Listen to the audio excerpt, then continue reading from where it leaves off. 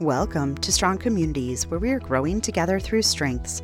Today we're going to talk about how to harness the activator talent, especially when it comes to achieving results in professional and personal life. People with this talent have one core belief about success. They're the spark that ignites meaningful action. This belief comes from the fact that they crave action and seeing ideas come to life. Since people may be too scared or clueless to do it themselves, activators make it their goal to turn everybody's action switch on. The single best tool any activator can leverage to achieve results is the invisible idea-action thread. By that, I mean the connection only they see between what they want to make happen, also known as the idea, and how to make it happen, the specific actions and strategies that will get them there. This tool rests in one of the best qualities to achieve success.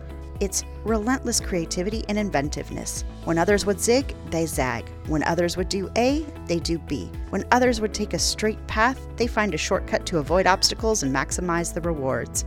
On top of their creativity, they also have a seemingly endless source of motivation and drive. When they take a liking to an idea and they think it could be useful right now, they won't rest until they see the idea take life and move to action.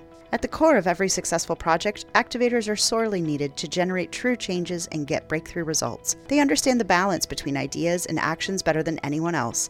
We can see this talent today in activists, leaders at disrupting tech companies, and young content creators all over the internet.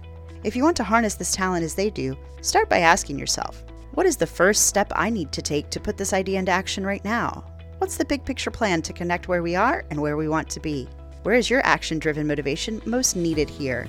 Thanks for listening, and let's keep building those strong communities together.